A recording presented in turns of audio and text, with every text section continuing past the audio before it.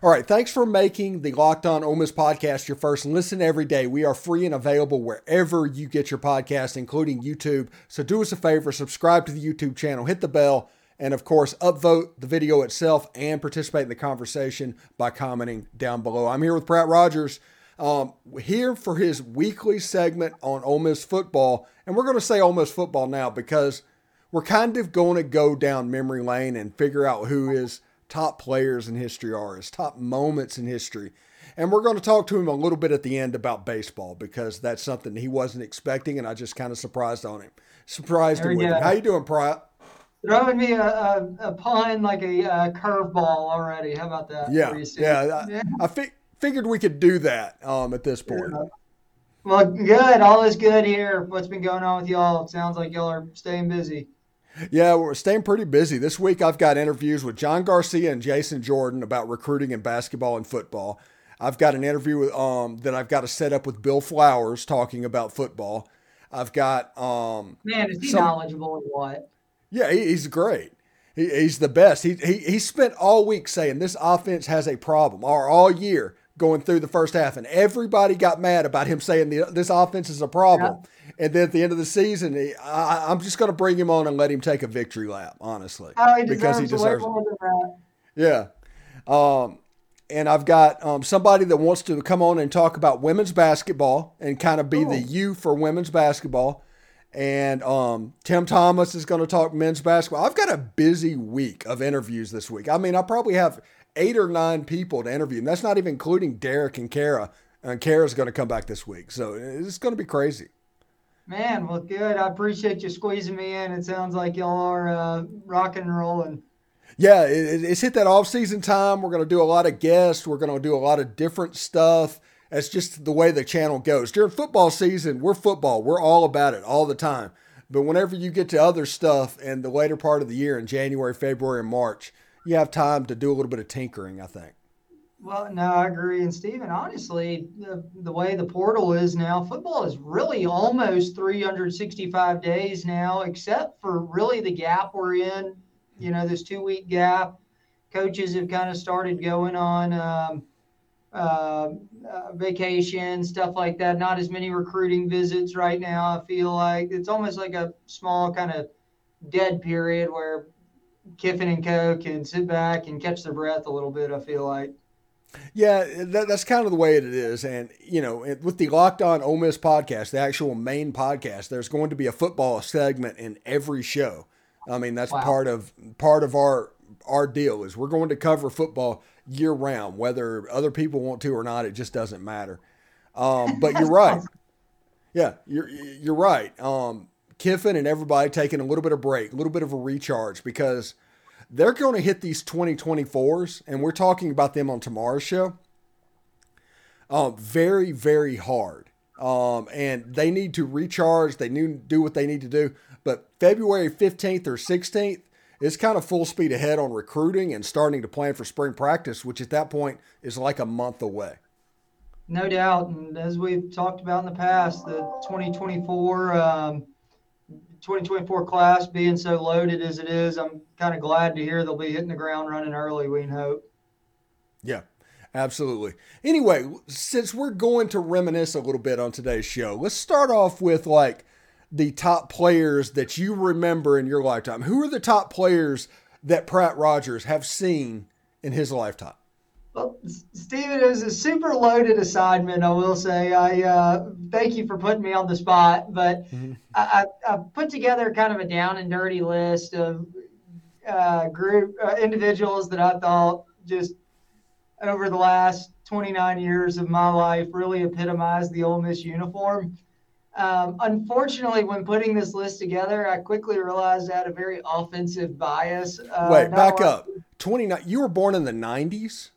I was born in 93. Yeah. Oh my God. I was playing my senior year of high school football in 93. Man, I'm sorry. Yeah, that wasn't a shot. I'm sorry. Yeah. Anyway, I was born in 93. I'm 29.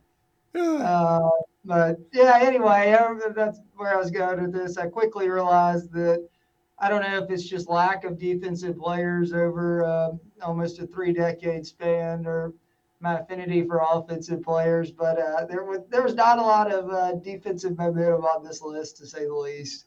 Well, this is your list. You can do whatever you want to do. What is Pratt Rogers' list of top players that come to mind over the past 29 years?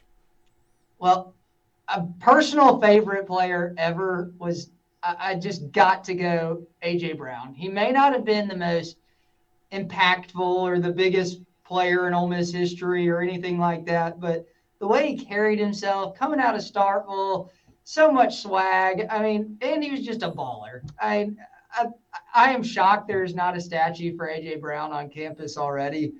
But I think he has got to be my all-time favorite player. Probably kind of a wild card player on my top 10 list, I'd say, that most people may not put in there is Mike Espy. And I liked Mike Espy a lot. And Dad and I used to always make a running joke. He would never call fair catch. I mean, he just had stones. He was like an awesome kick returner, and almost never has a great kick or punt returner. And anyway, on special teams, I loved his enthusiasm. He was very courageous. I'll put it that way. Very few fair catches in his Ole Miss career, but obviously you've got the greats like Treadwell, Chad Kelly, Matt Corral in recent bias, obviously. You got to throw Eli Manning in there, no doubter. But, maybe somebody like I was young, but Deuce McAllister's got to be up there for a lot of people. Steven, you could probably You make me feel very old. Sorry. You could probably echo on Deuce a little bit more than I could. Yeah, Deuce is actually, believe it or not, he's a little bit younger than me, but he is the running back before Quinshon that was the pure SEC level running back. Ole Miss has never really had that guy. They had Ben Jarvis and Dexter and some good players, but the big SEC style running back, Deuce McAllister, was really the first one that happened in my lifetime. And I remember guys like Willie Goodlow, even like Buford McGee was a little bit before my time. But whenever you look at the running back position up until Quinshon, Deuce McAllister is the other guy that stands out. No doubt. I would 100% agree with that. And I think he automatically cracks the list just based off of scarcity at the running back position over a 3-decade run. Almost just hadn't really had that dude, at running back. And recently, up until Quinshon. So, yeah, super, super exciting list of guys I put together that I thought would be a really cool fit and really epitomize what Ole Miss stands for. Okay. Anybody else on that list? You mentioned Dexter McCluster. I'd add him on there. He'd be in there. Anybody I'm missing in your lifetime that you'd tack on? I would put Patrick Willis on the list. Patrick Willis was on there. I didn't forget. He was my one defensive player. I can't forget Patrick. As a current Willis, Patrick, I have to look out for P. Willie. No doubt. And he was at Ole Miss when I was there, so we were actually in the building at the same time. Really interesting. I got to see a conversation. This is a behind the scenes thing that P. Willie would absolutely attest to. But before Ole Miss played LSU with that infamous hit to where he lifted the running back off the ground. Yeah, absolutely. Before that game, him and Sean Slocum, the linebackers coach, was almost arguing to where P. Willie said, you can't really do a form tackle. A form tackle can't be really successful because the running back has the advantage at all times in that. So you're going to go back. So then he has that and he lifts him up in a perfect form tackle and just completely disproves his argument. It was pretty good. But that did happen. Yeah, that absolutely did happen. Yeah, typically you would think the running back's momentum is taking you forward, is what P. Willie was arguing. Yeah. And you don't have enough force going forward. Yeah. Yeah. That one, he just picked Justin Vincent up and it's like, man. The funny thing is Justin Vincent got the first, it was a 4th and 1, but he got the first down on that play. Everybody, it was a 4th and 1. Justin Vincent did get the first down, but everybody remembers that tackle. 4th and 1, but I did not remember him getting the first down. He got the first down. Wow, that's classic Ole Miss football fashion. Then. Okay, let's turn the page a little bit. In the Sure. 29 years of Pratt Rogers' life, good grief, I'm old. So we're going to move on to top moments. What are your top moments that stand out in Ole Miss history? I mean, I think everybody, even if it's a 50-year run, I don't care. It's got to be beating Bama twice. It's got to be up there for you, no matter what. If you're putting together a list of top seven, those are top seven moments or so. Those are probably 1 and 2. I mean, you got to imagine those are 1 and 2 for everybody. Probably winning at home was probably number one for me. Just being at that game, I was watching too. the goalpost come down. I mean, being on the field, all that was just pretty surreal. So that would be number one for me. Probably number two would be at Bama. I put number three, kind of an interesting one. I put beating Florida with Tebow. And really, that was such a great game, obviously. Mm-hmm. But really, what stood out to me in that game was the speech that Tebow gave after the game that everybody remembers. That you will never find somebody who works harder than me. I will go lead this team, all that. And that just went so viral that it's hard to not add that in your list. Up there for me too is beating State 45-0. I mean, that's probably just a petty mention for me in the 2008 Egg Bowl, but Genuinely felt bad for Tyson Lee in that game and Wesley yeah, no Carroll. doubt. Those I was at quarterbacks, that game too. just literally the quarterbacks didn't have a chance for State that day. Yeah, I actually, you've got a great memory. I remember discussing that exact same thing that day, and like, guys, I mean, somebody's got to call this game or get him out of there. That was Yeah. kind of a bloodbath. Yeah, it's almost like Rocky IV when the trainer was like, "Throw in the damn towel." Yeah. The Apollo. So that's what that reminded me of. Throw the towel. Yeah, no doubt. Got to be up there, beating LSU with Ritter, with Andrew Ritter hit that 2013. Yeah, 2013. I think it was a 41-yard field goal. That was a lot of people might not remember, but we had 6 or 7 players out that day. We were playing with bare bones and was able to win that game. And most of them were, if I remember correctly, I think like 5 were defensive starters or something like that, Stephen. I can't remember the exact details. That was the game where Chief Brown got an interception or something in the end zone. He actually had a big play at a free safety. Yeah. Yeah, I like Chief a lot. Yeah, I remember him. He's a Jackson, Mississippi guy, if I remember correctly, too. Also, rounding out the list, you got to think the Sugar Bowl beating Oklahoma State. I think that was, 2016? There's the 2016 Sugar Bowl, 2015 season. And to me, that would be number one just because of what it meant.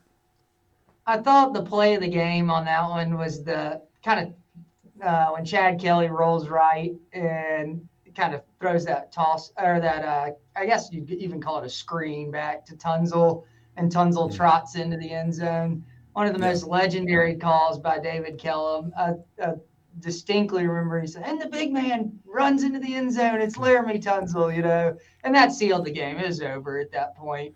But that was just for me in that game. Jordan Wilkins. For me in that game, Jordan Wilkins had like a 40-yard touchdown run that kind of just put it away. It's over, garbage time. Yeah. That kind of was the play because Jordan Wilkins was kind of big boying Oklahoma State on that run. I really like that. Yeah, Jordan Wilkins is great too. That, and finally, probably my last one on my top 7 or so would be the 2014 Egg Bowl. State came in 10-1. I think they were like the number 4 team in the nation, and we obviously came out with the W in that one. And that we probably never would have heard the end of that if State had been 11-1 at that point. That was probably more sigh of relief than actual joyousness at Oxford. It was their chance to actually go to a Sugar Bowl because I don't think if they'd have won that game, they'd have made the playoff, but they would have been the highest ranking SEC team not in the playoffs, which means they would go to New Orleans. That would have been their first Sugar Bowl. So on top of everything else, the meaning and all that, it was an absolutely massive choke job by the Mississippi State Bulldogs just because of that region. I just remember Jalen Walton and his 92-yard touchdown run. And, unbelievable. And Cody Core, like, jogging beside him. Jalen Walton's running as fast as he can. Core's just, like, jogging down the field, escorting him to the end zone. I'll never forget that. I had a management class with Jalen Walton in college, and I remember, I guess it was like after the holidays, we all came back to class, and everybody just gave him a big hug in class. And it's like, dude, you're the man. Way to go. Way to put the team on your back. So that was pretty cool. Yeah. Real quick, we're going to need to change the subject real quick before we get out of here. Baseball season starts in about a week and a half. And what are you looking forward to for this team that is going to defend their national championship? You can say defending national champions for about the next 4 months. So we're going to say that for the next 4 months. And what's going on? Yeah, on repeat. What are you looking forward to in this baseball season? I think really I'll be interested to see who steps up as a leader. I mean, you got guys like Elko gone, who had played a lot of baseball. And I think who can step up? I think there's a lot of depth on this team, maybe a little concern on pitching, but really who can step up and say, hey, look, I've seen a lot of at-bats. I've been a part of this team for a long time. Who can step up and be a leader for the team and kind of replace that Elko role? Because I think the at-bats will be there. The hits will be there for these guys. We've got a great baseball team, but I'm probably looking at it more from a chemistry perspective of who can step up and really replace all the intangibles that a guy like Elko was. And I have no idea who that is right now. You may have a better idea than I do, Stephen, but I think that's an important part of a championship team is kind of mental toughness and leadership. Yeah, there's some transfers that they brought in. I don't know if these names are absolutely correct. So if I get them wrong, nobody bury me for it. But I think his name's Anthony Calarco. He's a transfer from Northwestern. Ethan Graf in center field. And those two positions, that is probably the person they're trying to recreate a little bit of what Kevin Graham did, actually. And then in center field, Graf, I'm sorry if I pronounced his last name wrong. That's the Justin Bench person. The Elko thing, I think, is going to be like a Kemp Alderman or even a Taiwan Malone. That's where that is probably going to be. It'll be real interesting to see, but it's got to the point where Malone is on the top 5 list of exit velocities every inter-squad game. So I'm really interested to see what he can do because he's also, this is a big year for him because he has a chance to have a decent role on the baseball team. But he's also in line to take one of those 5 technique spots on the defensive line for the Rebs. So I imagine he's going to do some spring practice, and they're going to be doing some dancing in March and April.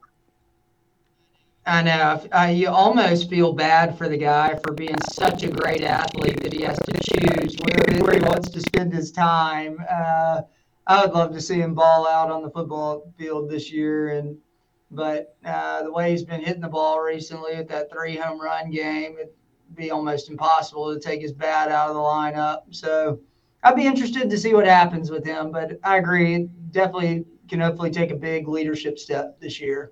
Exactly. Anyway, thanks again for making the Locked On Ole Miss podcast your first listen every day. Make sure you check out our brand new podcast. And it's a podcast that could be quite relevant to Ole Miss fans in about 90 days or 30 days or 60 days or somewhere in there. It's called Locked On College Basketball. It's got everything you need to know about college basketball in one place.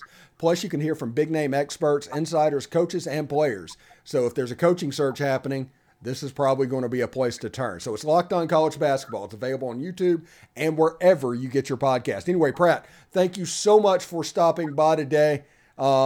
You're basically going to be standalone. I've got so many interviews that I'm going to have to pitch them out again like last week. So we'll see how that goes. But thank you a lot, man, for coming by here today. Yeah, kind of you to have me, man. In Lane we trust. Hotty toddy. Hotty toddy, bud. Thanks.